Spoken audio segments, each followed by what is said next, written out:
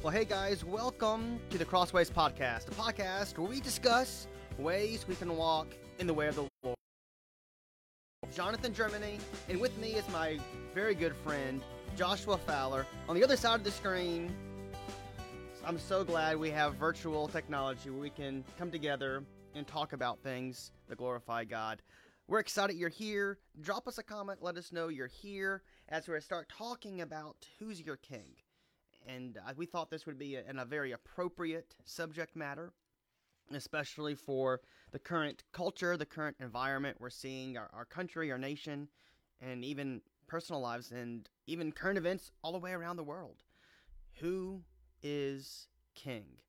And before we talk, and Josh, I want to know, how's your day going?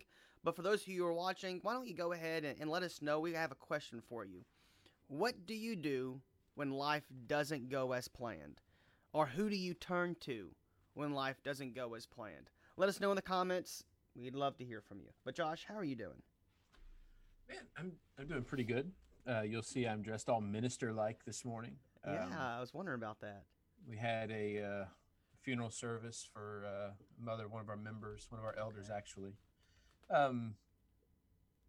It's the kind of funerals that no funeral is good, but those funerals of those who lived a long, faithful life and died in faithfulness to God they're a lot easier than some of the others we come across. So it was a good, nice little celebration of life.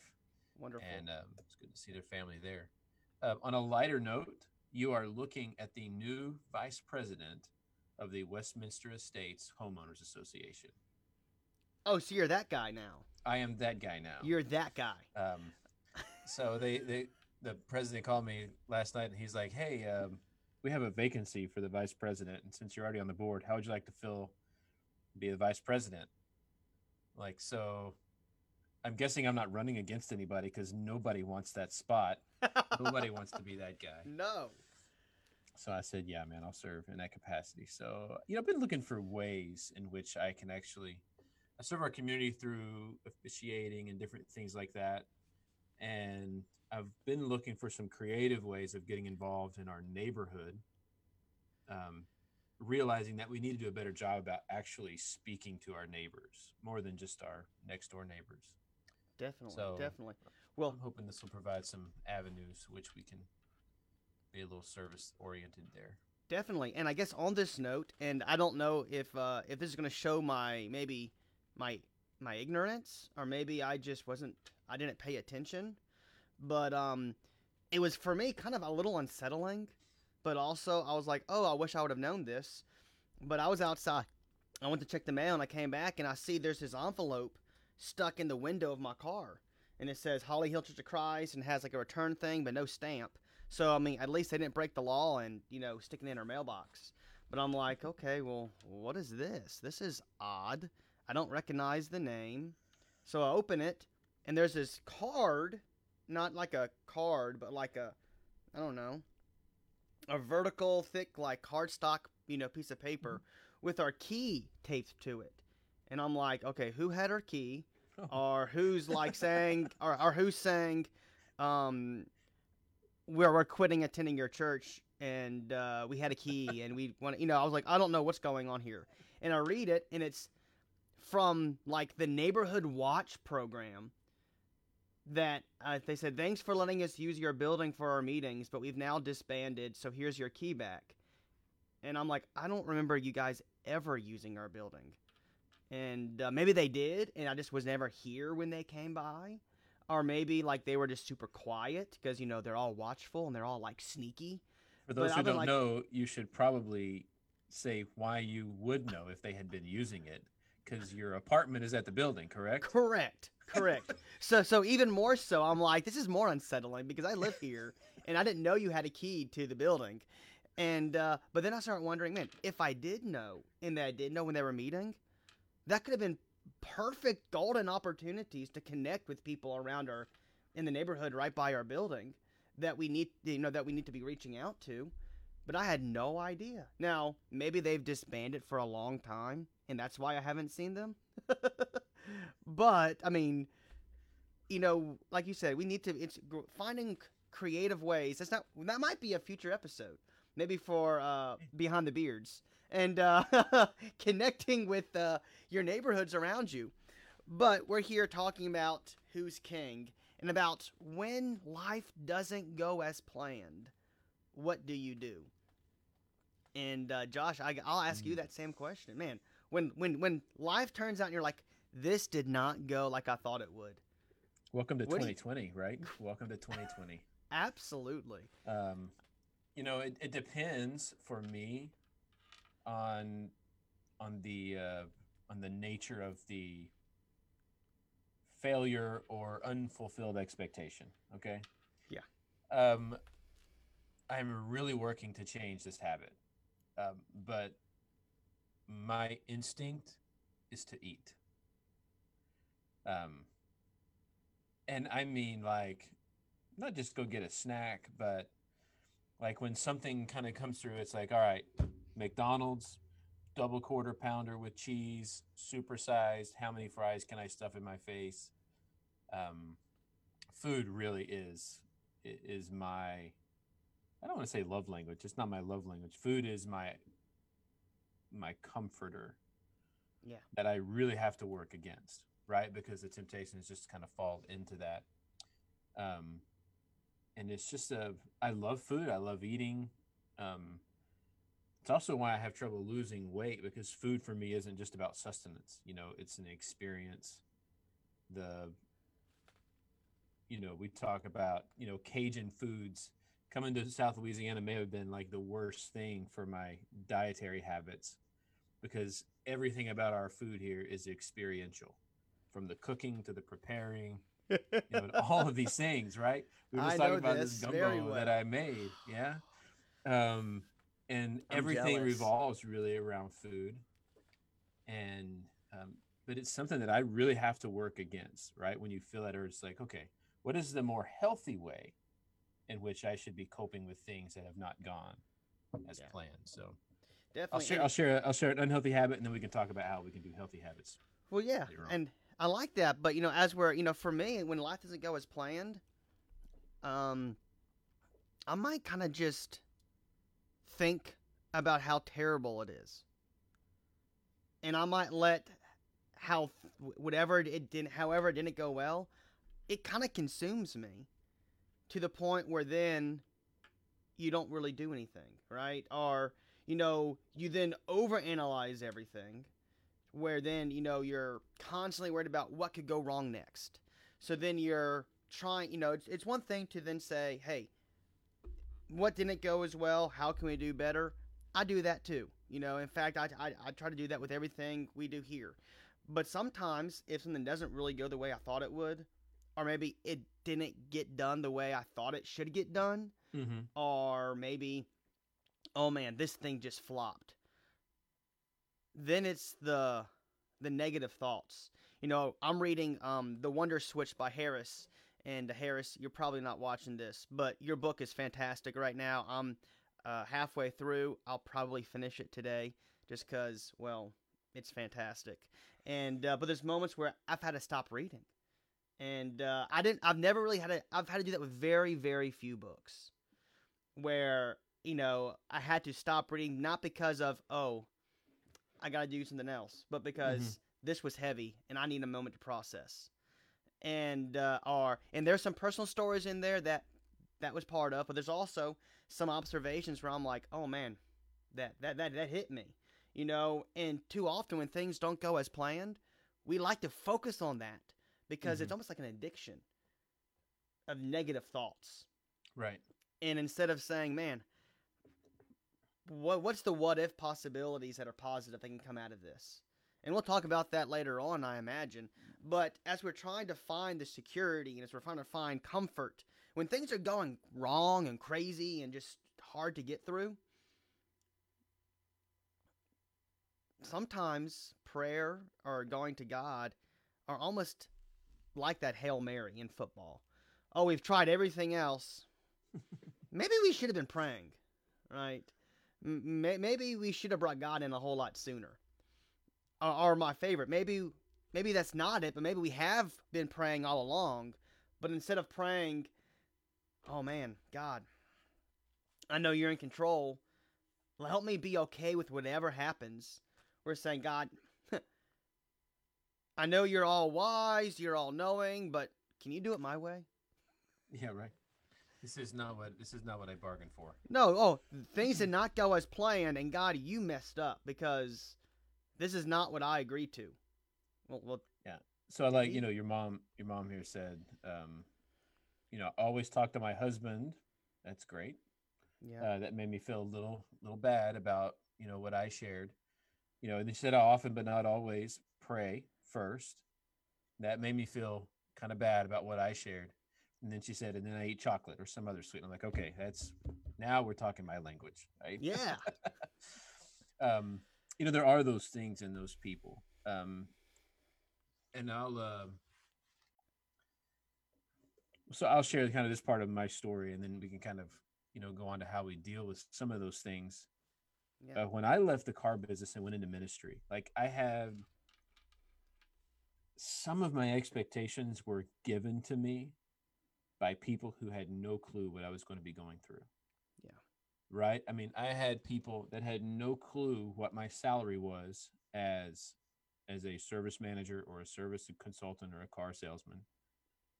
They didn't know what I made, but what they kept telling me was, you don't have to take a pay cut to go into ministry. You should expect. Yeah, I know, but hey, that's what I wanted to hear. Yeah. I can go do ministry and I don't have to sacrifice anything. Um, and even people who were in ministry were telling me things like this. What they should have said was, you don't have to take a vow of poverty to enter into ministry. But there are obviously going to be some sacrifices, and my mind should have known that, right? My heart should have known that, but what I heard was what I wanted to hear. And so I leave the car business, I go to school, and the deal I made with God was, you're going to move me closer to home.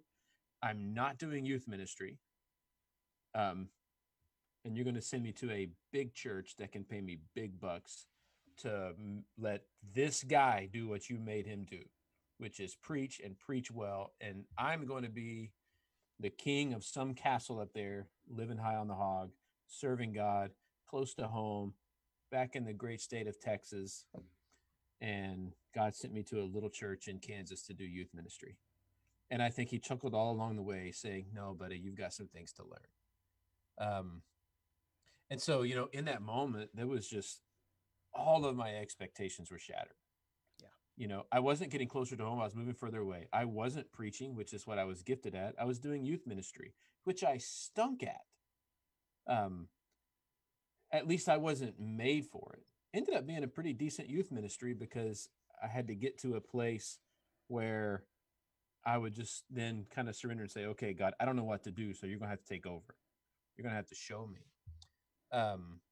So I didn't feel like I was in a place where I could be fulfilled. I wasn't anywhere close to family. I wasn't making the kind of money that all of my friends had promised me I could make. We were struggling to make ends meet, and looking around and going, what in the world am I supposed to do with this? And I look back at that time, and now I see how much God taught me in that time of humbling, right? Because it's really essentially what it was. For me, the reason my expectations weren't met by God is because all of my confidence in that time was about me, what God had done in me, what I was going to be able to do for somebody else, how I was going to be able to perform. And so little of it had to do with what God was going to be able to do in and through me. And so there was a lot of things that I had to learn. And I took the hard path. I did. What does it say? Humble yourselves in the sight of the Lord and he will lift you up. Why does he encourage us to humble ourselves? Because sooner or later, you're going to be humbled.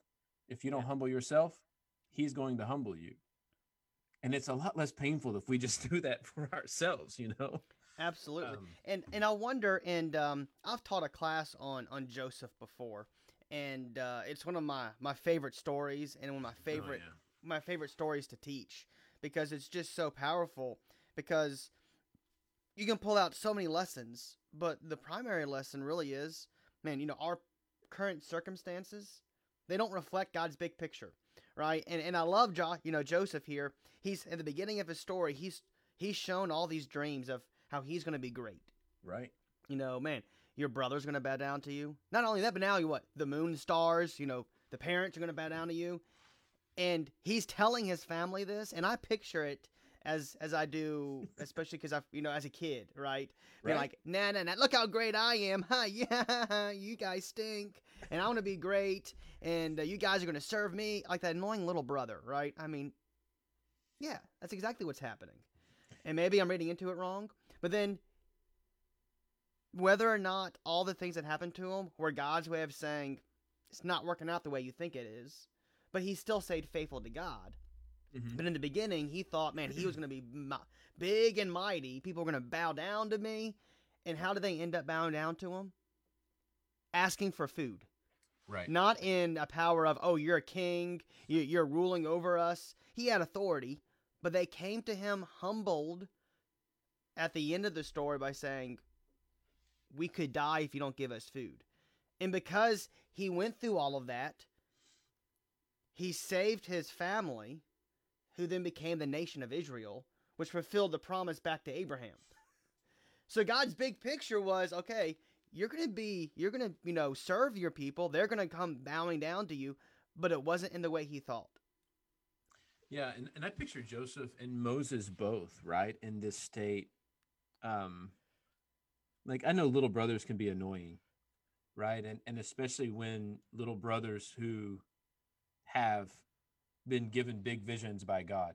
I can see how that could be annoying and how a little brother wouldn't maybe handle that with the greatest amount of dignity. Grace. And grace, that's right.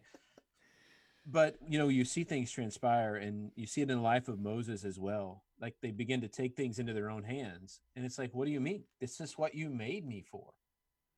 Obviously. I mean, for Moses, what do you mean?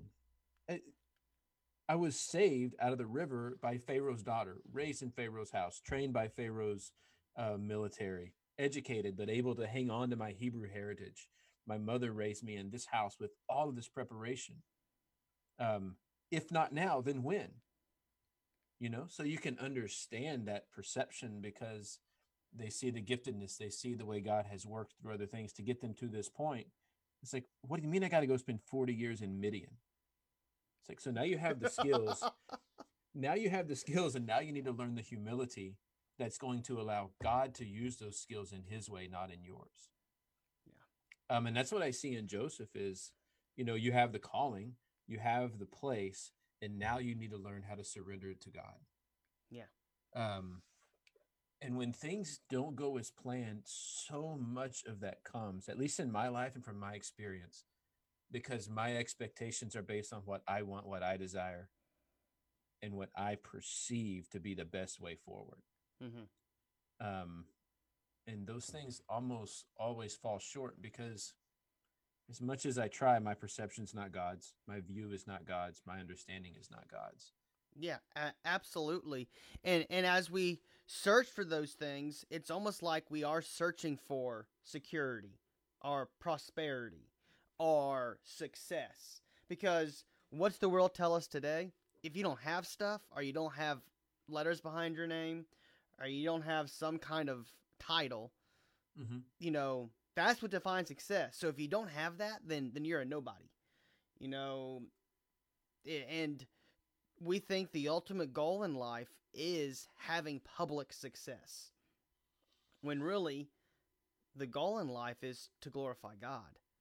Right. The goal in life is to become more and more, to be transformed into the image of Christ, right? Do not be conformed to this world, but be transformed by the renewal of your minds. But hold up, what? I thought I was supposed to, have influence so I could help people. Well, we all have influence. Influence doesn't mean having power or having these things. And we search for, I believe, part of, this thing of, what things do we elevate in our lives? Well, the teenage class yesterday, we're talking about money. And yesterday's class was money doesn't provide security. And I know those of you who are watching who are financial people, you'll immediately think, well, no, money does give you security. I mean, to an extent, right? I mean, that you can take that blanket statement too far, but ultimately our security comes from the Lord. But now it's having savings when your car breaks down to be able to fix it. Did that provide you security from not having a vehicle working, or your AC goes out in your house or whatever, or you're paying money for insurance and your house burns down, your house gets flooded? That's security. We understand, but ultimately that's not where security from anything bad happening. It can't. Having savings doesn't protect you from bad things happening.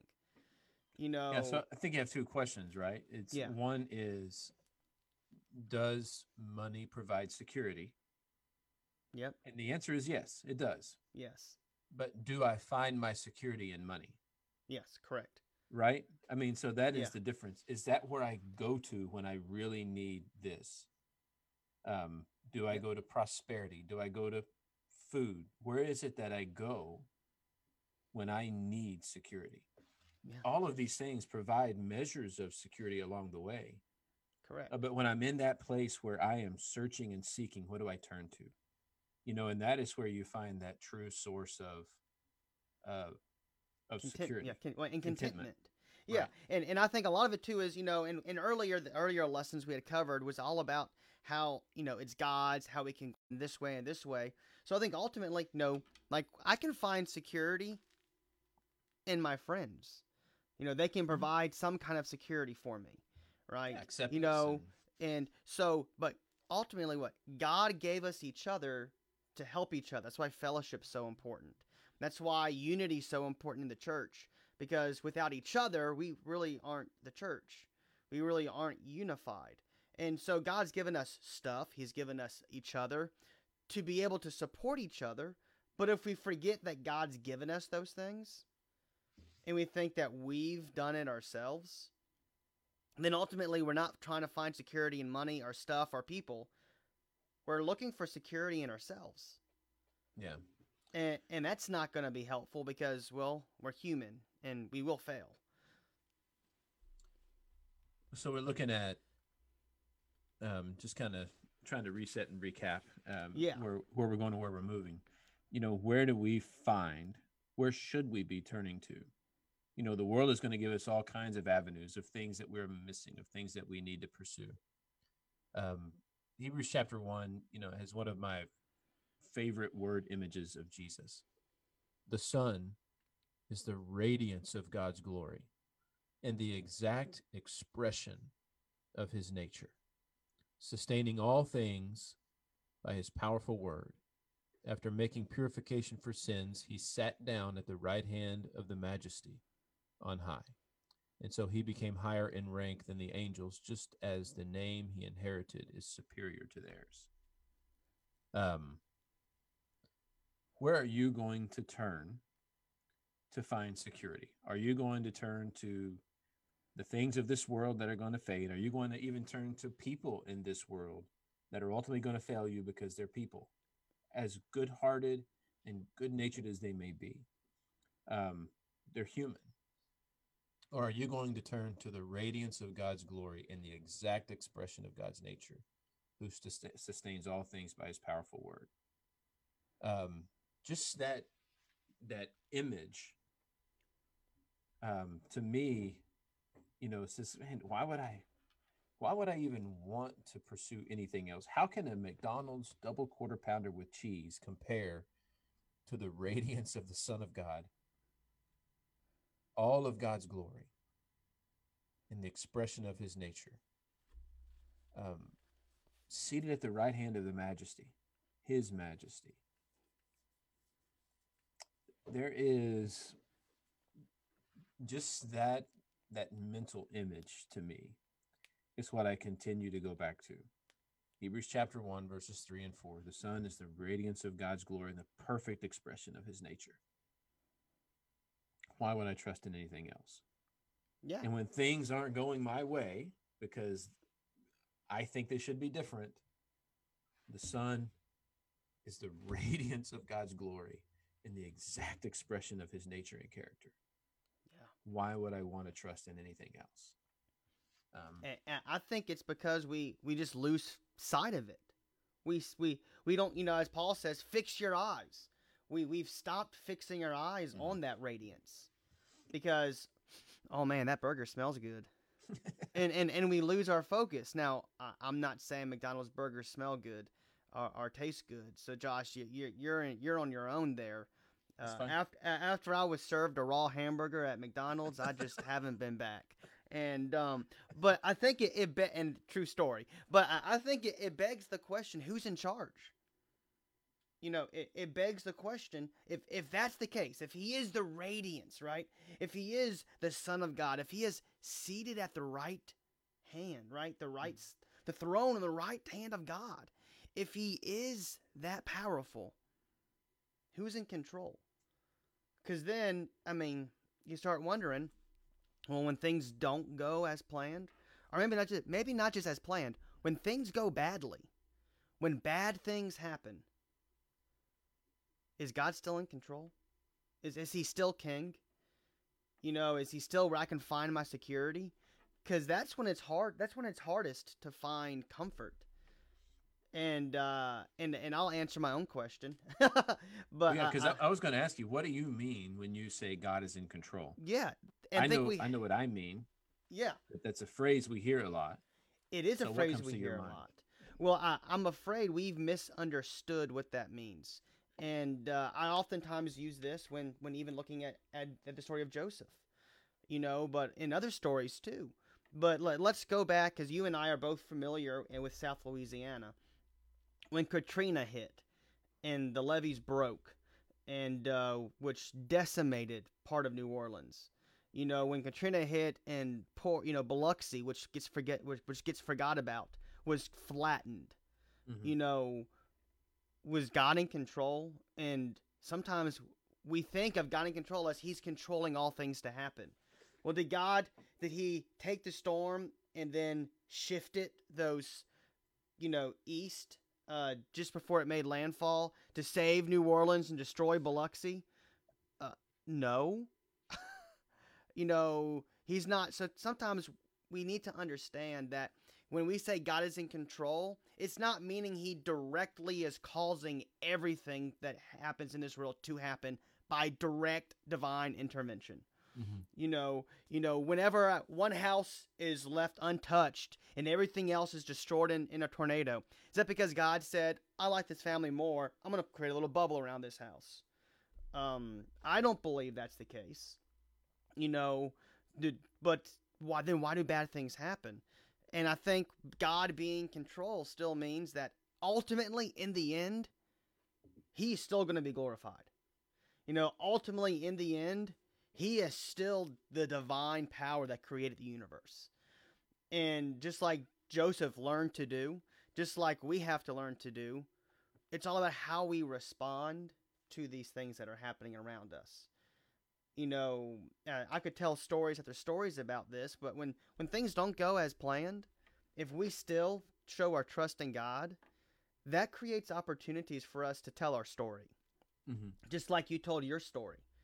Man, here's how God changed my life.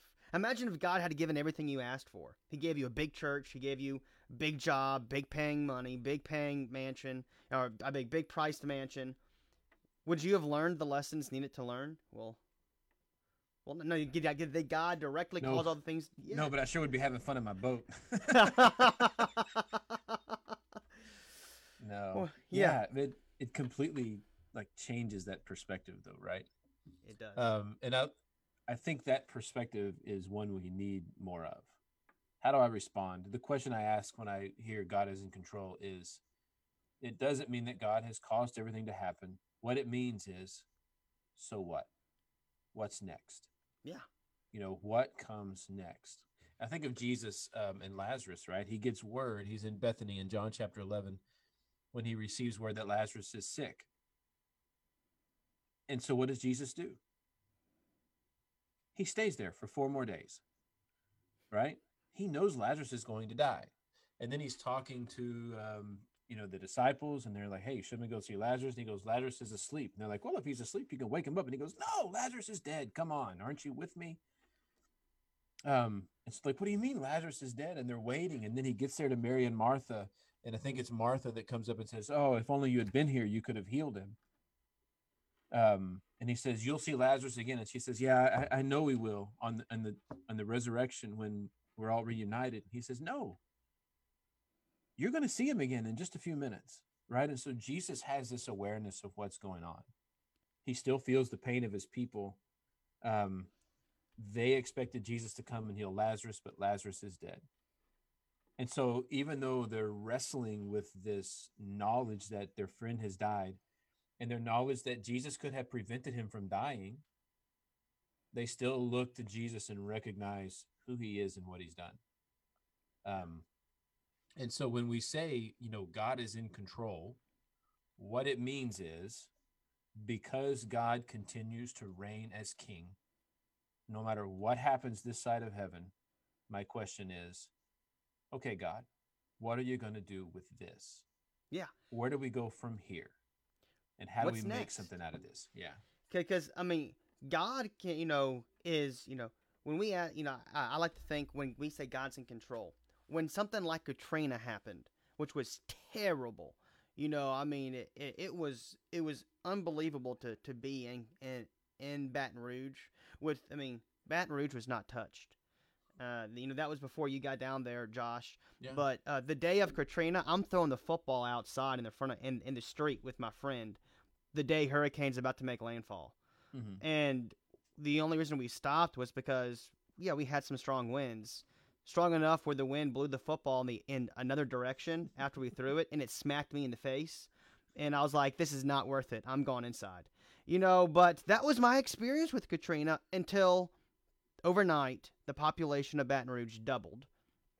I Right. mean, almost 500,000 people in Baton Rouge overnight. Mm-hmm. And instead of 200,000, there's like 500,000 people in Baton Rouge, and then we're having a shelter, and I'm getting to see these lives affected or who have been affected, and Mm-hmm. you're going, man, where is God in this? And then baptism, church membership placement. Okay, people are going home now, except they're not. Now, hey, we want to stay here and we want to keep worshiping with you. And there are people who are there now who were there because of Katrina. Right. And I know those members. And Yeah, then, okay, 12 years God, later, we're still here. yeah, I've seen what you've done now. I see how you took an impossible moment for anything good to come out of, and then we see people, kind of bonding together, but not because of, oh, look how great we are, man. We built all these houses, we cleaned all these church buildings. Look at all the great we did. No, it was look how God affected these lives, and we are those instruments. So a lot of it also has to be when God's in control, saying, God, I'm your instrument. Like Isaiah, here am I, send me. Right. Let me be your tool to change the world and not to get any credit. If I don't get any credit, that's fine. Part of my personality, and Josh knows this, as threes on the Enneagram, we like to be valued. We don't want to be underappreciated. But at the same time, being unappreciated and being able to do stuff without people noticing are two different things. Or being under, so I think we have to be willing to say, hey, God needs all the credit for this. Mm-hmm. I'm just a small part in it. And at least let me be a part, right? At least acknowledge that I'm a part. But the part, the fuel that's igniting this machine is God. Yeah. So, Timothy talks about Jesus in 1 Timothy 6, or Paul to Timothy, verse 13. He says, "In the presence of God who gives life to all, and of Christ Jesus who gave a good confession before Pilate, I charge you, keep the commands." Um, so when we talk about getting into this ideal, because I mean the truth is we have to be willing. Can we see those things transpire? Absolutely we can. Can we see the way God works through bizarre occurrences and happenings and even tragedies? Absolutely we can. But the catalyst for that is his people being willing to be used in a time and in a way that they don't understand. Um, we've talked, so much. I look man, I even sometimes even dread. I'm the administrator for our HOA's webpage or Facebook page. So I have to approve any post that anyone wants to put on there about lost dogs and kitties and who's got what for sale. But I almost dread hitting that little blue Facebook logo just to open it. Right? Because we're in this time and place where, like, every other post is either political or it's a political ad. And I'm like, I'm so done because I see people who I love and respect and admire acting in ways that I don't love and respect or admire. It's like, come on. So even in this time, we don't have to agree. We don't have to be on the same page about everything. But when we do disagree, can we disagree in a way that preserves our witness and our testimony about the gospel of Jesus Christ? Right. And I see this in the presence of God who gives life to all, and of Christ Jesus who gave a good confession before Pontius Pilate, I charge you. I have that reminder, may my confession always be good. Even in these places and spaces where I disagree and maybe even disagree mightily, am I preserving my ability to have a good confession before people about the gospel of Jesus? Yeah. And so practically, it's remembering that. If Jesus can stand in the face of Pontius Pilate, who is telling lies about him and listening to lies about him and is about to condemn him to death on a cross, if he can look at Pilate with love and do what he did, I've got to find a way to be better, to being certain that I'm finding my security in God as my King and Christ as my King. Yeah. I feel like, and we talked about this last night in our class at Holly Hill with, Kurt doing a great job studying Ephesians this year. And we were looking at, fear and persecution. And do we fear too much? And sometimes I feel like, especially in this, and we don't like to get political on this show. That's just not what we're here for. But we can't help but talk about a current event. I mean, we're I don't know how many weeks away or days away, but we're close to an election. That might show my ignorance, but I know it's coming up in the beginning of November, and we're so worried that, oh no, if the opponent wins, then my life is going to be miserable. If the opponent wins, then, oh no, Christianity is ruined. And I hear that from both sides. And I think we're forgetting the fact that the church grows under persecution faster than any other time of history.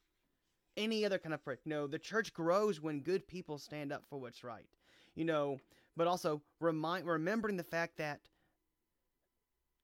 there's no person on earth that can create unity equivalent of God. You're right. There's no world leader. There's no local leader. There's no, whatever person, not even a church leader that can provide the security needed to say they're worth worshiping. And God is the only one who's worthy of our worship, and he demands our worship. Right. But he's also he's the creator of the universe. And like you said in Hebrews 1, right, Christ is that radiance. He is powerful. He's on the right hand. He's of God. He's all of these things that just demand our respect. Like you said, there's a lot of people I respect, I love, and admire who are doing some things that I really don't admire or respect or love. God, I respect, I admire, but I worship. And he does, and everything he does demands our respect, our admiration, our love, and our worship. Yeah, I use my delete key more this time of year. This time every couple of years when kind of elections kind of come up. I use my delete key more than ever. Like, type out a comment. It's like, no, it's not that important. Just delete it. Let it go. I don't have to respond to everything. Yeah. I don't, I have a friend. Yeah. I have a friend that I'll just screenshot a post and I'll send it and I'll be like, I really want to say this. And I'll write out my response and be like, talk me out of it because I'm about to hit post. and my friend goes, delete, shut the app down, go do something else. But it's a good way to that might help, right? Sometimes it's like, writing that letter or angry email to somebody you're really upset about. I operate on the 24-hour rule sometimes. Luckily, I'm really usually not that upset. But wait, right? Pray about it, and remember, who's still king? Who's still king? And having confidence. I think I just realized that word is there to find confidence in our heavenly King. So right now with COVID, with our current divisive country, divided, and I did use the word divisive, on purpose, and just with the current, I guess, culture that we're experiencing, maybe it's because we've stopped finding comfort. We stopped finding confidence. We stopped finding security and who really matters. And instead of trying to prove ourselves correct and superior, maybe it's time for us to work on recognizing how God is superior. So, I agree, man. It's good. It's tough, man. It's so tough because the messages around us convince me that I am the king of my life. oh that yeah, that I am the master of my circle. Um, Surrendering that and voluntarily becoming subject to a king is not natural for us. Not as Americans, as humans. it means I can't get my way. Yeah. And so just learning to surrender to that and recognizing that not just not just that Jesus is king, because that is kind of distant, right? Jesus is king. No, Jesus is my king. And if Jesus is my king, that means I come to the throne, and I surrender all of my fealty, all of my loyalty, everything that I have is now his. And then he returns back to me as I see fit. Definitely. Um, And it is all about that humility. I can the first time I heard, I mean, I guess I always heard and conceptually in other kind of language that arrogance or thinking ourselves as being ignorant and kind of stubborn in our own foolish ways. The Bible says, and the people did what was right in their own eyes. I had heard that kind of language growing up, but the first time I heard, "I am my own king," or maybe "I am my own God," it blew me away. And I can remember where I was. I used to work at a skating rink, and I was the skate guard guy. So that means I had the best job in the world because I got paid to skate, which was, sweet. Okay, I'll skate for, I might skate for 12 hours a day, and yes, I work that much. But, cool, I got paid to exercise, and which wasn't too terrible. But I remember talking to one of our regulars, and he knew kind of, I was big in church and stuff, and it may have even been after, well, I don't remember what year it was, but I remember talking to him, and he said, he basically said, I came to the conclusion that we are our own gods, and I just do what I think is right in my own life, and it was very foreign to me. Mm-hmm. And in fact, I was almost like, that's the most insane thing I've ever heard in my entire life. What do you mean you're your own God? That's incredibly arrogant. Right. And foolish. But then more and more I think about it, maybe we're not bold enough or brazen enough to say those words. Mm-hmm. But sometimes the way we act, we might as well say it. Yeah. Because when we do wrong and we stubborn and we're stuck in our own ways, we're saying, I have a better idea than the creator of the universe. Right. It's my life, and I can do whatever I want with my own life. Well, no. According to the Bible, our lives aren't our own anymore when we become a Christian. Paul says, I've been crucified with Christ. It's no longer I who live, but Christ who lives in me.